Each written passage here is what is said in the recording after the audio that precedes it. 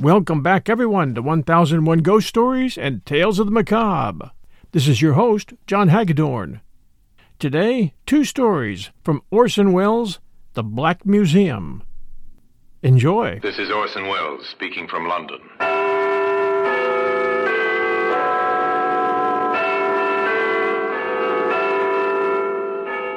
Here in the grim stone structure in the Thames, which houses Scotland Yard, is a warehouse of souvenirs.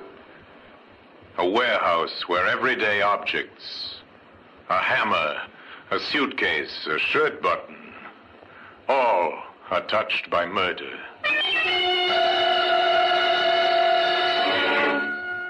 You take this canvas bag. This canvas bag might give us a lead, sir. What's that writing on it, Sergeant? It's the name of a local merchant, J. Gregory, Northampton. Well, today, that canvas bag can be seen in the Black Museum.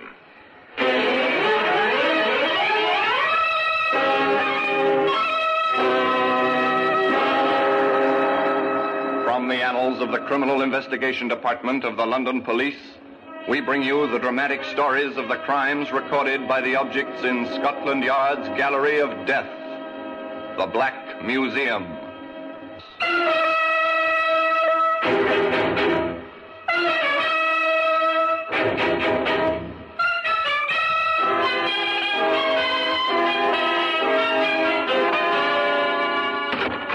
Well, here we are in the Black Museum, Scotland Yard's Museum of Murder.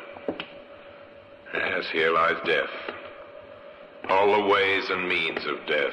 Guns, of course, abound in plenty, but there are other simpler objects, things that were never meant for murder. Now, this gold trophy. A famous sportsman climaxed a great career by winning this. Later, it was an exhibit in his trial. It was proved he had used it to batter a man to death. Here's a knitting needle, perhaps used to knit for absent friends, for children not yet born.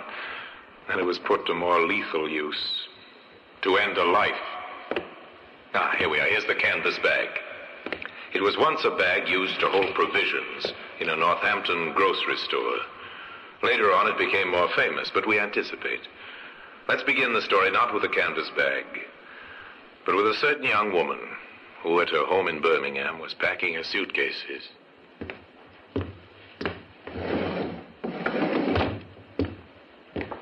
Here's another dress, Mary. Oh, thanks, Mother. And your slippers. Mm-hmm.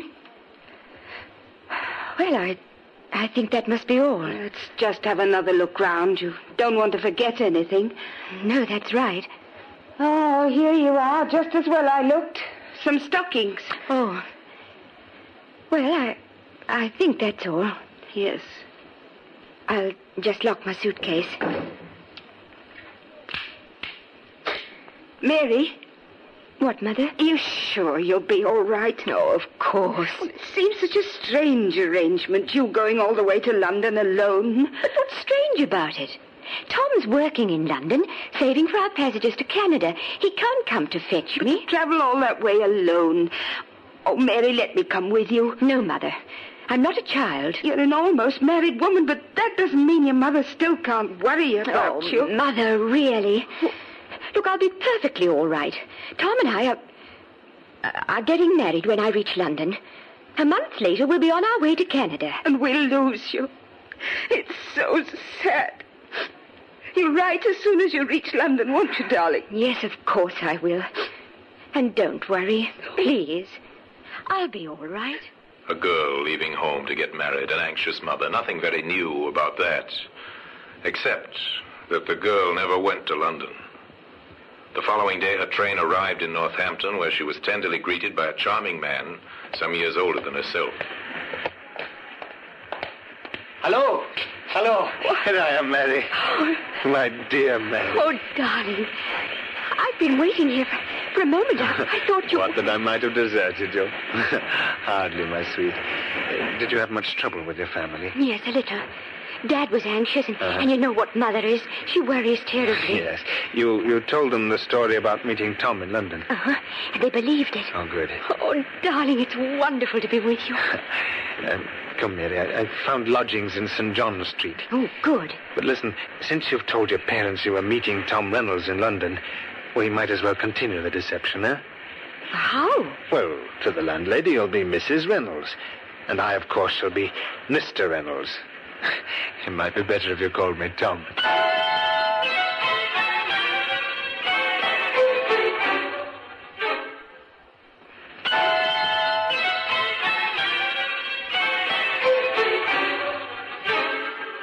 The landlady found Mr. and Mrs. Reynolds a charming couple, so devoted, so very much in love. Good afternoon. Good afternoon. I'm Mr. Reynolds. I wrote to you about a room. Oh, yes, Mr. Reynolds. I was expecting you today, just like you said in the letter. And this is my wife, Mary. Pleased to meet you, Mrs. Reynolds. I expect you'd like to see the room right away. Yes, I would. Well, if you'll just follow me. There's only one flight of stairs. Let me carry the bag, dear. It's too heavy for you. All right. Have you any idea how long you'll be staying, Mr. Reynolds? Well, I can't tell you at the moment. It depends on circumstances, doesn't it, sweetheart? Yes, dear.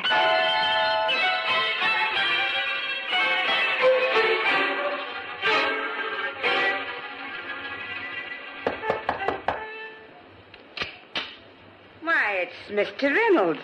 I didn't know it was so late. Well, my wife's asleep, Mrs. Marsh. I thought I'd just pop in to tell you that we're leaving next week. Leaving? Uh-huh. Well, isn't that rather unexpected? I was talking to Mrs. Reynolds only yesterday, and she said... Yes, that she... but you see, I've had some news from friends of mine in Canada. In Canada? Yes. We're going to Canada, Mrs. March. Oh? We're leaving from Liverpool next week. Oh, that will be nice for you, Mr. Reynolds, and for your sweet wife, too. Yes. Oh, but there is one other thing. Huh? I'd be very glad if you wouldn't say anything of this to my wife. You see, she's not quite sure that she really wants to go to Canada, and, well, I think it'll only upset her if anyone talks to her about it. Oh, of course. I wouldn't breathe a word, particularly since you've asked me not to. Thank you so much, Mrs. Marsh. We'll be giving up our room on Friday. I'll arrange for a car to call for the luggage early in the day. So considerate, the landlady thought. Such a gentleman. On Friday morning, she said goodbye to the couple with reluctance. At least she said goodbye to Mr. Reynolds, who explained that his wife had gone ahead to the railway station. But even the nicest of lodgers are only a passing memory in a landlady's mind, and she might never have thought of the young couple again if it hadn't been for the events that occurred some weeks afterwards. On the high road from Rugby to Northampton, two men were walking home after work. Well, Bat, what do you think of the team's chances on Saturday? They're wanted to be better than last week, eh, Sam? Yeah, I should say so. Hey, look down there in the ditch beside the road. What do you see? Oh, wait a minute. Oh, it looks like a canvas bag. Ah, well, there's something inside it. Ah, well, what's that all over it? Lime, isn't it? Oh, probably a dead dog. Come on, I'll buy you a pint. Hey, ain't no dead dog. Bert, look, will you? An arm. I can see it plain. Oh, crikey. Come on, Sam. This is for the police. The local police recovered the body and Scotland Yard was summoned. Inspector Courtney, accompanied by Detective Sergeant Finlay, arrived in Northampton. They met the doctor who had conducted the post-mortem.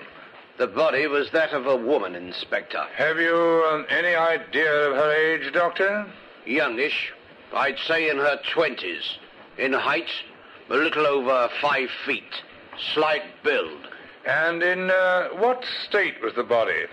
Dismembered and partially decomposed. And the cause of death? Have you any idea about that? There's no way of telling, Inspector. The only thing you can take for granted is that she was murdered. The yard men had a dual task there. They had to track down the murderer, but first and foremost, they had to find out who had been murdered. They set out to examine the evidence. This canvas bag might give us a lead, sir. Yes. Now, what's that writing on it, Sergeant? It's the name of a local merchant, J. Gregory, Northampton. Yes, the name's clear enough. Luckily, the lime didn't rot it away. As I'd say it was meant to, sir. Yes, I'd say so too, Sergeant. I think we'll call on Mr. Gregory. Was this a lucky break early in a difficult case? It seemed not.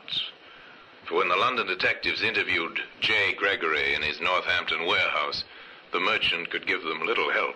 Yes, it's my bag, all right, Inspector. No mistaking that, but how did it get in there? Well, we thought you might be able to tell us that. Well, I assure you I can't. These canvas bags are used for transporting groceries between this warehouse and my several shops in the town. And they're, handled by your employees? Yes. Are they ever given out to the public? Oh, no, they're not. Were you aware that one was missing? Well, hardly, Inspector. I have upwards of 100 of these bags and a lot more to do than count them. Yes, of course, yes. But now, you understand the gravity of this situation. Yes. A woman has been found dead. Murdered. Murdered? Her body wrapped in one of your bags. Inspector, I can only assure you I know nothing whatever about it. At this stage, Mr. Gregory, not knowing the identity of the murdered woman, the bag is our only clue. Now, you do appreciate that? Yes, of course. Sir, that I'd like to talk to one of your employees who might have handled these bags and who might have been in the position to take one or even give one to somebody else. Inspector, I'll see to it my staff are available for you. Thanks. As a matter of fact, you can begin with my warehouse manager, my own brother. Oh, yes, thank you, yes. Wait, I'll get him. George? Huh? George, come here, will you? Presently, the obliging Mr. Gregory returned with his brother, the warehouse manager. He, too, was courteous and polite to the detectives, and only too ready to answer the questions they asked him. Now, where do you live, Mr. Gregory? In Birmingham. 7 High Street, Birmingham. And, are you married? Yes. Wife and 2 children. And you live at home? Well, sometimes I stay here at the warehouse. You know, because of the distance involved in travel, you understand? Oh, yes, perfectly. Now, tell me, have you ever lent or given anyone outside the firm one of these canvas bags? Well, I don't like to mention it, but... Well, go on, George. Tell the inspector whatever he wants to know. Did you give away one of these bags? Well, yes, as a matter of fact, I did, John. I know it was against regulations, but... Well, a tramp came in one day asking for some scraps of food, and... Yes, and... Well, I felt sorry for him, you know how it is. Yes, quite. I gave him a couple of tins and, a canvas bag to carry them in. Sorry, John, but that was the only occasion I have given one away. Now, could you tell me, how long ago would this have been? Oh, well, I suppose about 6 weeks, perhaps a bit longer. I'm afraid I can't remember the exact date. Well, thanks very much, Mr. Gregory. I don't suppose you can help us in this matter of the murdered woman. I mean, you've no idea who it might be. Well, none whatsoever, Inspector. I'm sorry. Well, thank you very much indeed, gentlemen. Good day to you. Good day. The inspector left the warehouse deeply disappointed. It seems that the trail led nowhere. For the inspector believed this story of the tramp that George Gregory had told him. There's no reason why he should not have believed it. But today, evidence that proved the lie can be seen in the Black Museum.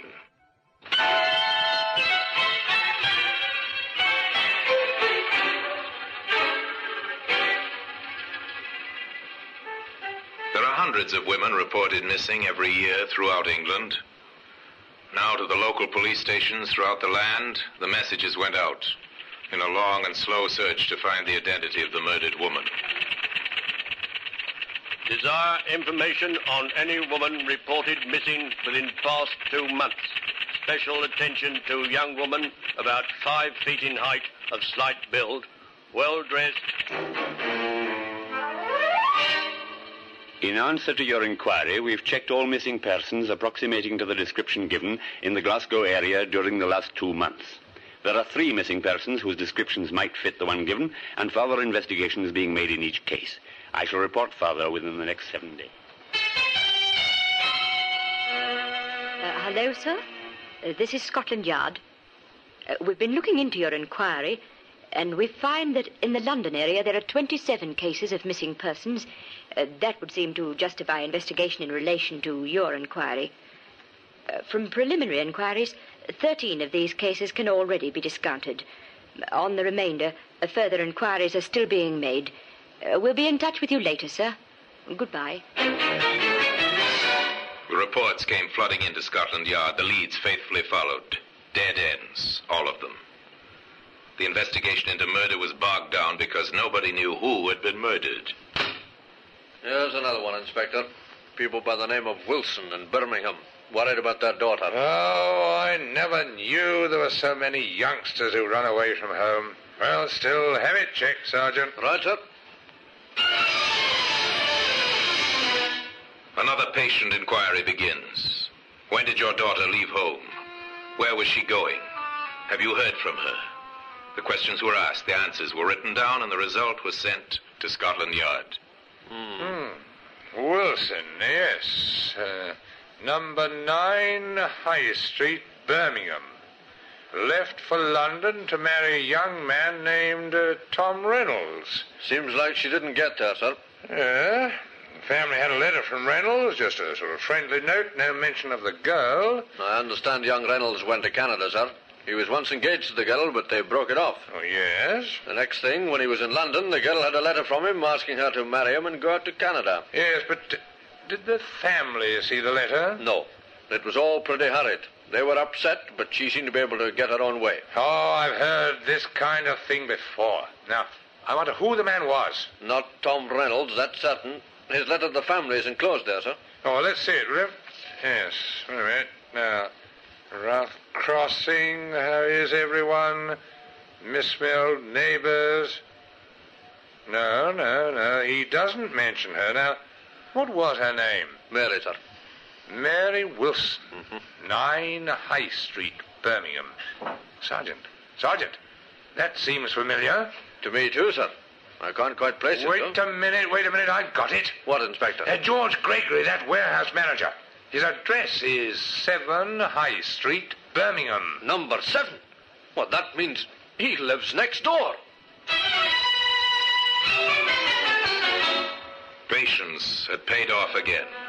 Careful and painstaking methods had given them a new lead, or rather, the renewal of an old lead. For the canvas bag had first led them to the Gregory warehouse. The detectives went back to Northampton, back to interview George Gregory. Mary Wilson, Inspector? Well, of course I knew Mary Wilson. Now, tell me, when did you last see her, Mr. Gregory? Oh, some time ago. She went to Canada, you know. She married a young chap named Reynolds. Yes, but did she marry him? Well, to the best of my knowledge, she did. You said, I knew Mary Wilson. Mm-hmm. Why the past tense? I don't know. Well, don't you always use the past tense when you're not likely to see a person again? Oh, you don't think you'll see her again? Well, Inspector, with her married and living in Canada, that'd hardly be likely, Inspector. George Gregory seemed at ease. His answers rang true. It could be nothing but a strange coincidence. Inspector Courtney gave certain instructions. I want a cable sent to Tom Reynolds in Canada. Find out if he married Mary Wilson or not. The odds are he's still single. Then Courtney went to Birmingham, to number 9 High Street, where he talked to Mary's mother. I don't want to alarm you, Mrs. Wilson, but I'm from Scotland Yard, and I want to make certain inquiries. Scotland Yard? Oh, my Mary's done nothing wrong, has she? Of course not, no. Now, tell me, Mrs. Wilson, do you really think your daughter might have gone to Canada with her young man? Oh, I don't know what to think, sir. I was always puzzled. I mean, the way she seemed to patch things up with Tom. Yes, did you question that? No, I didn't say much. I was glad, really. About her marrying the young man? Yes. Well, you see, for a while I was worried there was another man she seemed to like, but too much, if you know what I mean. Oh, you disapproved? Oh, Mary was never one to take criticism, but I didn't like it, I can tell you. Was the other man older? He was, old enough to know better. Him with a wife and 2 children of his own. I tell you, I was relieved when I thought Mary was going away to marry Tom Reynolds. Now, there's one more question I must ask you, Ma'am. Yes, Inspector? The name of this attentive gentleman. Well, I don't like to make anything of it, mind. No, but I'd like to know his name. Well, he happens to live next door, and his name is George Gregory.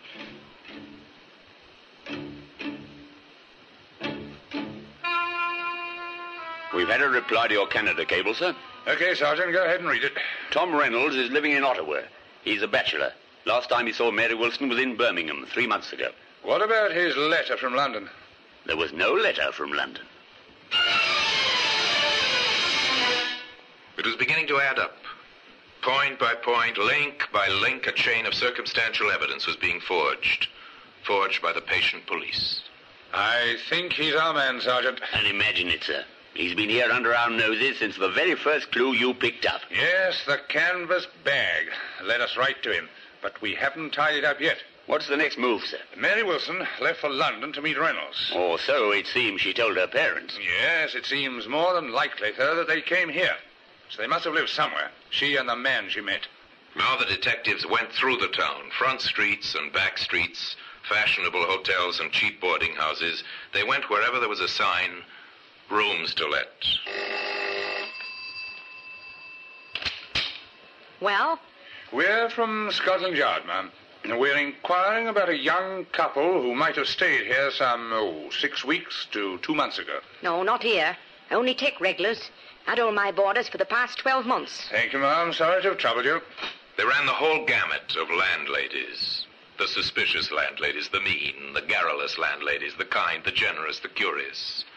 Then in a lodging house in St. John's Street, their work paid off. A young couple? Yes, I've had a few. What was their name? We're not sure what name they might have been using. Oh, you mean Crooks? Well, let me see. Oh, it couldn't have been that nice young couple, Mr. and Mrs. Reynolds. Now, What was that name? Reynolds. Tom Reynolds? Yes, I believe it was. Such a nice man. Oh, and his young wife was named Mary. She was awfully sweet. Mrs. Marsh, can you give me a description of Mary Reynolds? Why, yes, I think so. Short, about 5 feet tall, brown hair, rather pretty. Yes. Not much help, I'm afraid. I can't remember any other details. Oh, you helped a lot, thanks. And the man? Tall, dark hair, and a small mole on his left cheek, older than her. Oh, but he was very nice indeed. Oh, surely they couldn't have done anything wrong. Mrs. Marsh, can you, I want to attend the police station tomorrow morning at 10? Me? Why, sir? Well, we'll be having an identification parade at 10 sharp.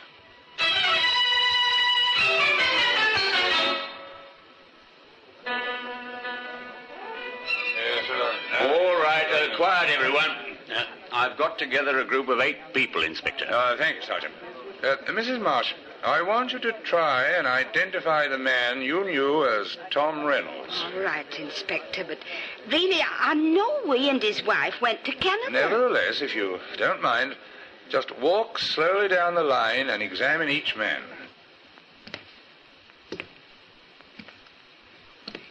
8 men. A couple of detectives, 2 men taken out of the cells, 1 recruited off the street, and in the middle of them, a protesting, indignant George Gregory. It's not this man. Nor this. No, not him either. Why, Mr. Reynolds. Gregory, grab him, man. I got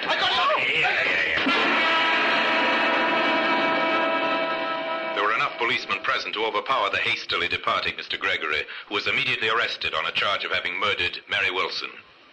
Today, the evidence that brought about his downfall, the canvas bag that first directed police attention to him, occupies a place of honor in the Black Museum. George Gregory killed the woman, he said, because she was too much in love with him to let him go, but he couldn't afford the scandal that might arise if he continued his association with her. Not a very nice reason, but then, the reason for murder seldom are. Anyway, George Gregory was tried and convicted, and paid for his crime one morning at 8 o'clock. And now, until we meet next time in this same place for another story about the Black Museum, I remain, as always, obediently yours.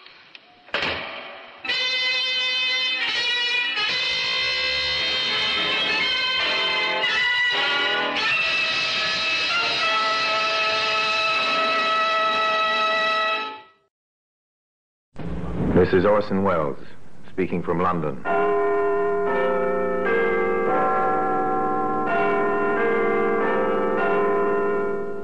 A repository of death. Here in the grim stone structure on the Thames which houses Scotland Yard is a warehouse of homicide, where everyday objects, a pin, a garden hose, a handbag, all are touched by murder.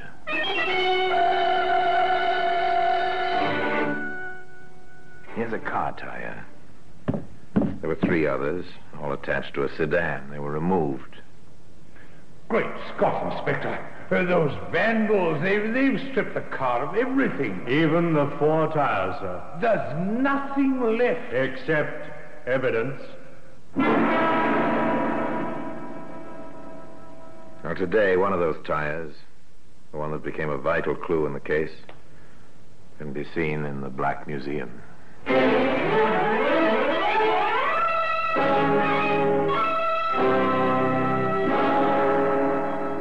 From the annals of the Criminal Investigation Department of the London Police, we bring you the dramatic stories of the crimes recorded by the objects in Scotland Yard's Gallery of Death, the Black Museum.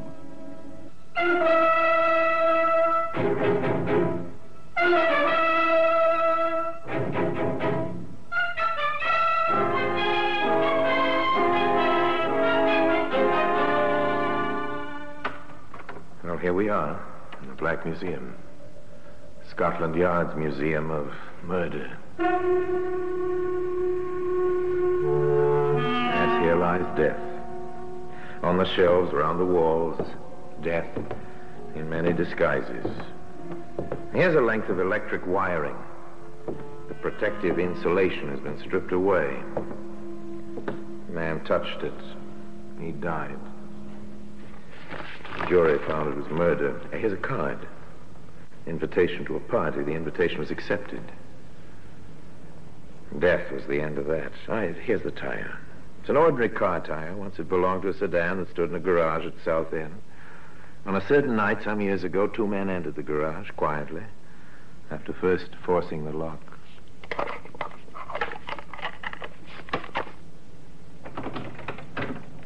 There we are, Ted. Good work, Harry. Look at her. Ben spocking you. And she's ours once we get her out of the garage. Quietly does it. I'll take up the brake.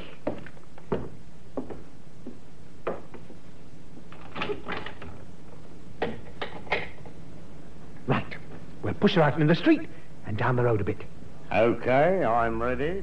The object of this stealthy midnight visit was a new car. The 2 men pushed the automobile down the slope of the road, jumping in when the car began to gather speed. All right, Harry. Get in. Oh, nice going. Get us started, Ted. Right.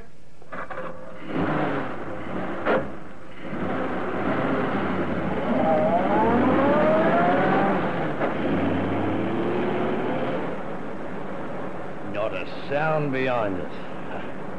We got away with it. It was easy. By morning, we'll have everything we want off this car. Tires, spare parts, the seat. And then we'll ditch what's left, eh? We'll make our fortune this way, Harry, my boy.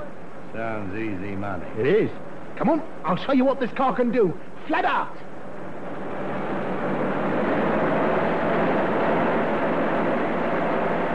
A car traveling fast along the road to Eastwood. Its twin lights cutting beams in the darkness of the night. And a policeman cycling homeward. Hello? What's that up there ahead? What? A man in the center of the roadway. Oh, wait till our lights pick him up clearly. It's a cop. Oh? And he's got his hand up, signaling us to stop. Ted, you don't think... What, the word's got out this car's been pinched? Not a chance. And what's this copper doing? Oh, might want to lift home, you never know. There's his bike at the side of the road. Ted, I don't like Take it easy, will you? We'll bluff our way out. If he makes trouble, I can handle him. Well, go easy on using that gun. Leave it to me.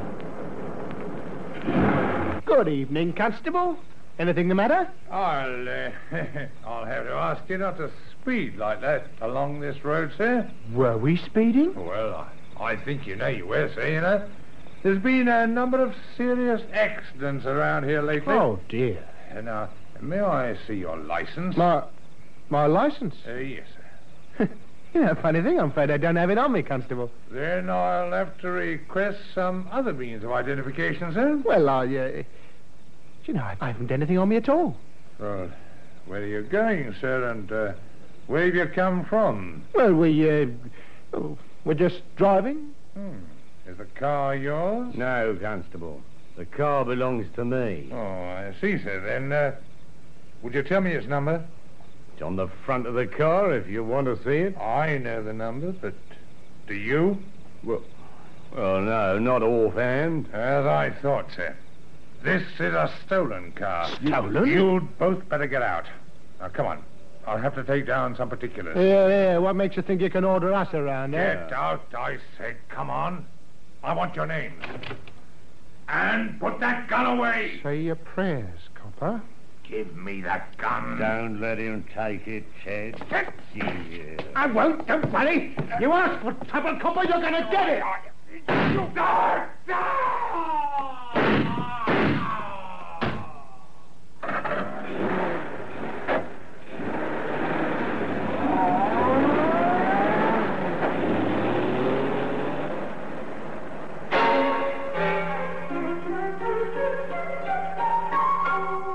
Car drives away. A man lies dead on the roadway. A murder has been committed. Murder of a policeman.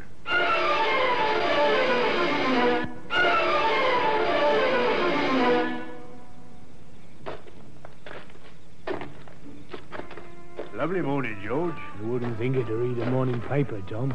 Nothing in it but crime. You won't find much crime round these parts. Here, what's the matter with your dog? Oh, he seems to have found something ahead there. Well, it's not like him to get that excited. What's the matter with him? Here, wait a minute, George. Huh? Unless I'm mistaken, it ain't only in the morning papers you'll find crime. What do you mean? Well, ahead there. Yeah? Over by the side of the road. It looks like a man. So it does. Come on.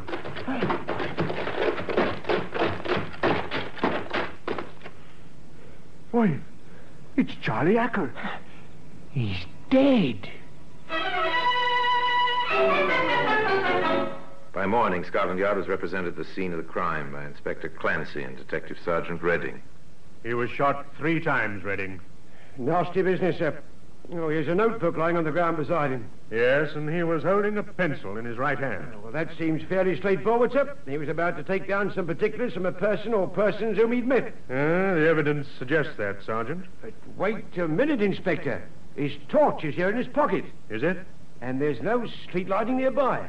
How could he have been writing? By the light of a vehicle, presumably. Of course, sir. Either the headlights or the interior lighting of a car or a truck. More likely the interior lighting, don't you think, Inspector? Well, we'll work on that assumption first. Which means it was a car. There are some tracks here. You can see the skid marks. Now, they might be caused by a car starting fairly fast. I want those tracks photographed. The photographs were duly sent to certain experts at Scotland Yard, and a report came back to Inspector Clancy. Report from the yard, sir. Yes, Sergeant Redding? Those tracks were made by an Evans car. An Evans, eh? Get a full list of all stolen cars within a 50-mile radius. We'll see if there was an Evans amongst them. There were 2. One was found. Inspector Clancy interviewed the owner of the other. Yes, it was taken the night before last, Inspector. Some bounder picked the lock of my garage and got away with the car. I'll get a full description from you, sir. Certainly, but I say, Scotland Yard doesn't usually go chasing stolen cars, does it? Not usually, eh, Colonel Fentress? Oh, there's something else behind it, is there? Excuse me a moment. Hello, Fentress speaking. Yes. Just a moment. It's for you, Inspector. Thank you, sir. Hello? Yes, Redding? At Raleigh. I see. Yes, I'll come down right away. Something happened, Inspector? An Evans car's been found, sir, abandoned in a ditch outside Raleigh. A new Evans. Index mark TW6120. But that's mine, by Jove. Then you'd better come along, sir. They found the car, the police going over it for fingerprints.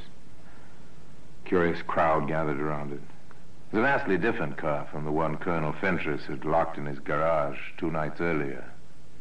Great Scott, Inspector, those vandals, they've stripped the car of everything. Even the 4 tires. There's nothing left. Except evidence. What do you mean, Inspector? This was the car concerned in the murder of Constable Hacker on Eastwood Road. My car? Concerned in that killing? Come with me, Colonel. I'll show you the evidence to prove it. That car is the first link in a long chain at the end of which is the murderer. And a further link is the missing 4 tires, one of which became the vital clue in the case. That tire can be seen today in the Black Museum.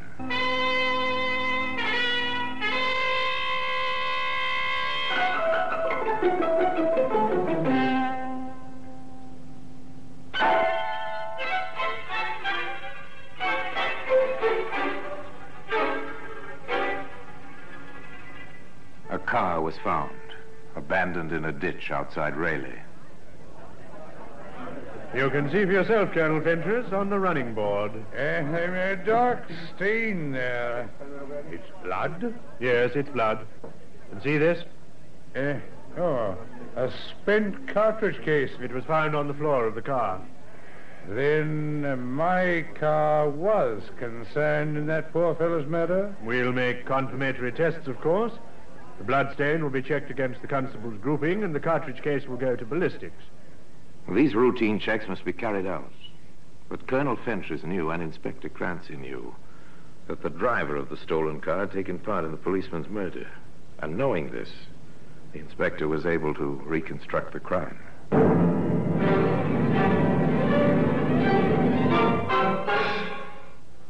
We don't know why Constable Hacker pulled the car up, Sergeant. He was cycling home. Perhaps the Evans car was speeding. Well, whatever the reason, he called on it to halt. And in the process of questioning, he came to realize the car was stolen. He'd have brought out his notebook and pencil to take down some particulars, sir. And for doing that, he was killed.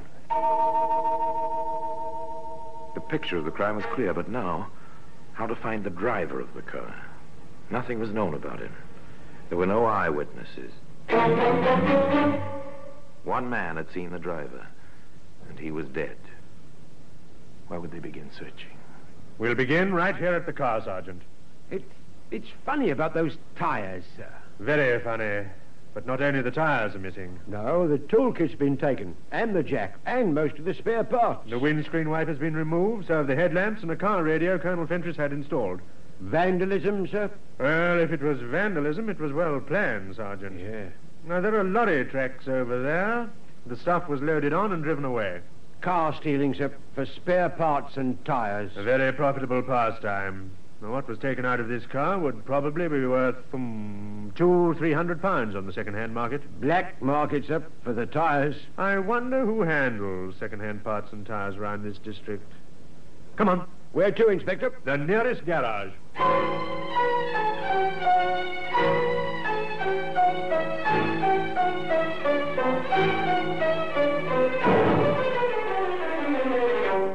They found a garage less than half a mile away. The proprietor, reassured that he was not under suspicion, proved to be helpful. Spare parts and tires. Quite a few places round here who handles them, Inspector. Could you list them for us, sir? Certainly. Come into the office. There were 6 names on that list. 6 visits to make. Sergeant Redding made them, posing as a driver in search of new tires. Oh, good morning. I need 4 new tires for an Evans car. Can you help me out? Williams and Sons was sorry. They hadn't had any tires to sell for months past. Field and Company said the same thing. So did Hammond and Barton, Kennedy and Sons. Then Sergeant Redding paid his last visit, the 6th name on the list.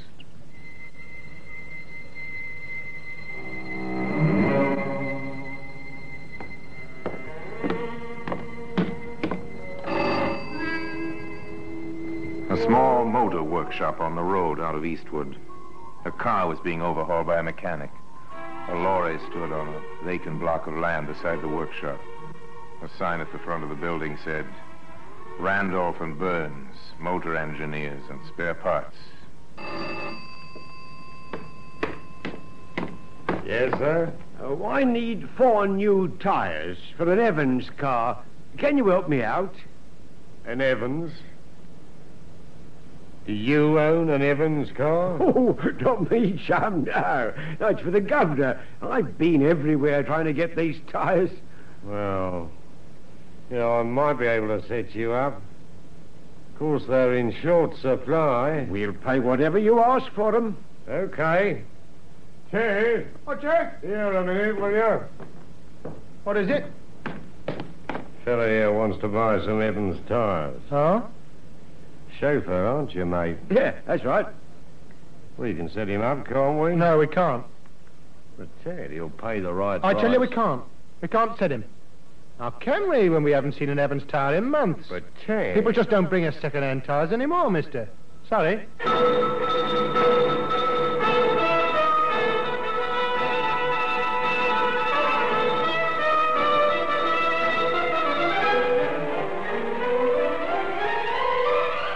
The sergeant went back to where Inspector Clancy was waiting for his report. Something he'd seen deep in the eyes of the man called Ted told him the search was at an end. I don't know what spoiled it, Inspector. Perhaps he recognized me. Perhaps he was just being cautious. You say the other man was ready to sell you the tires? Ready and willing, sir.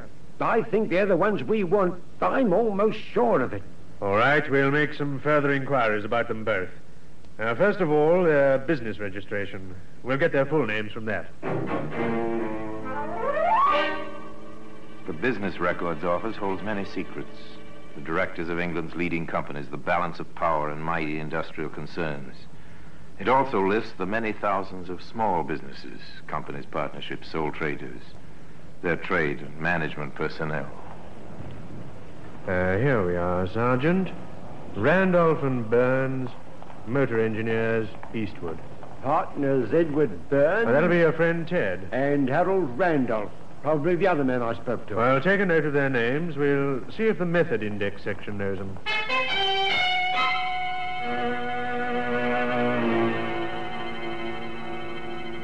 The method index section at Scotland Yard.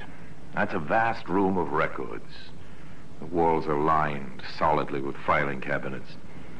Here are the details of all the crimes, from murder to petty theft. Here are the names and the aliases of all the criminals ever convicted in any English court, filed and cross-filed for easy checking. Those 2 men you asked me to check, Inspector Clancy. Find anything on them, Severs? There's no record for Harold Randolph. What about the other one? Burns, yes, we know him. Ted Burns, motor mechanic, 4 convictions. The first, from my hometown, funnily enough, Oxford City Police Court. The charge? Stealing a motor car. And what were the other 3 charges, Severs? All connected with motor theft, sir. One was for removing spare parts from parked vehicles. Another time he was convicted for selling a stolen car. That's all I want. Thank you, Severs. Inspector Clancy and Sergeant Redding drove back to Eastwood. On the road there, about 50 yards from the motor workshop, they waited. They saw 2 mechanics leave at 5:30 on their way home. Then, a few minutes later... There he is, Inspector. That's Harry Randolph. And he's alone.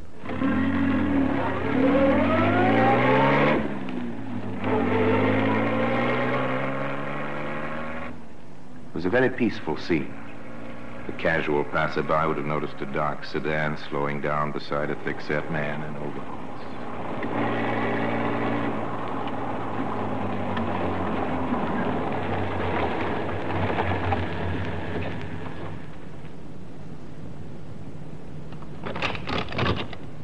Mr. Randolph?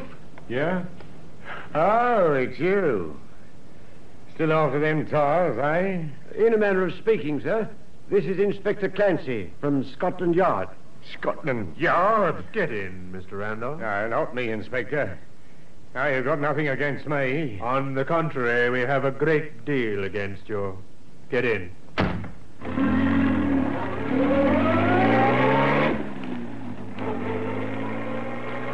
Randolph was defiant at first, but when the advantages of turning King's evidence were pointed out to him, he became almost verbose. It wasn't me who thought of the scheme. I was talked into it by him. The scheme being to steal cars, sell their spare parts and tires, and abandon them? Yeah.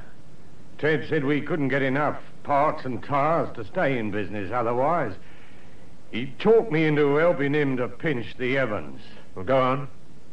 Well, everything was sweet, and then on the way back to Eastwood, the cop signals us to stop. Tells us we were speeding. He'd have got our names and all. So you shot him dead? I didn't do it. Ted shot him. The gun's hidden in the desk down at our works. His fingerprints will be on it. I told him not to shoot. He wouldn't listen.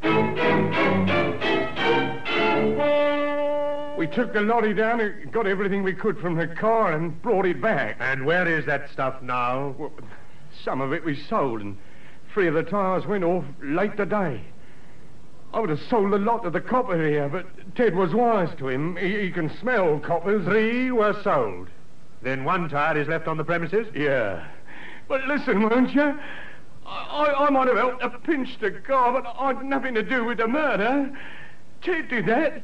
He shot the copper. A report on the tyre we found on the premises, sir. It comes from an Evans car, all right, and matches the tracks near Constable Hacker's body. Then our case is complete, Sergeant. The gun was found, the fingerprints on the wheel rims belong to Randolph and Burns, and now the tyre.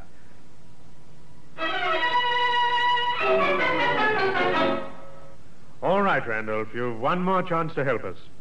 Where's Burns? Come on, you must have some idea. Right. But you've got to look after me. I'm not promising anything. Where's Burns? He's trying to get away overseas. I think he was heading for Liverpool. He was always talking about a pal of his who was a ship's mate. Can you remember the name of the ship? I think it was called the Briar Rose.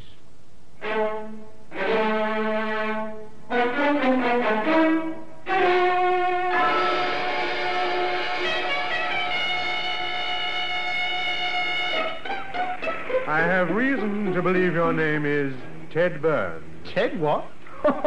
You got the wrong man, Sam. I don't think so, Mr. Burns. I have here a warrant for your arrest on a charge of murder. Hey, you got nothing on me? You got no evidence? Oh, yes, we have, Mr. Burns. All the evidence we need. And today, that tire occupies a place in the Black Museum.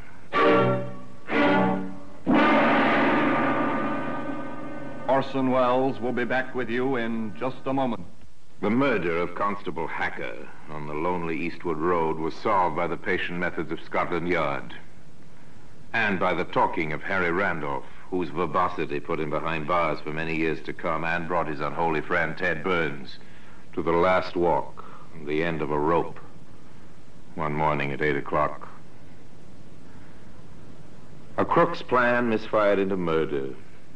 And neither Burns nor Randolph had the talent for outwitting the men of the yard. So it was that another chapter of murder was closed. Another record added to the method index section. And another exhibit, the car tire, was added to the Black Museum. And now until we meet next time in the same place and I tell you another story about the Black Museum, I remain as always obediently yours.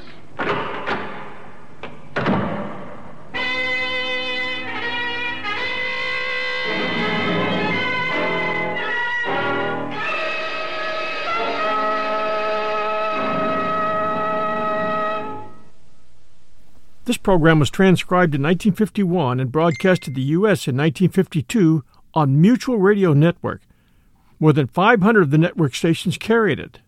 Orson Welles was both host and narrator of stories of horror and mystery based on Scotland Yard's collection of murder weapons and various ordinary objects once associated with historical true crime cases. If you enjoy the Black Museum and want to hear more episodes, let me know through a review. Until next time, everyone, stay safe, and we'll be back soon.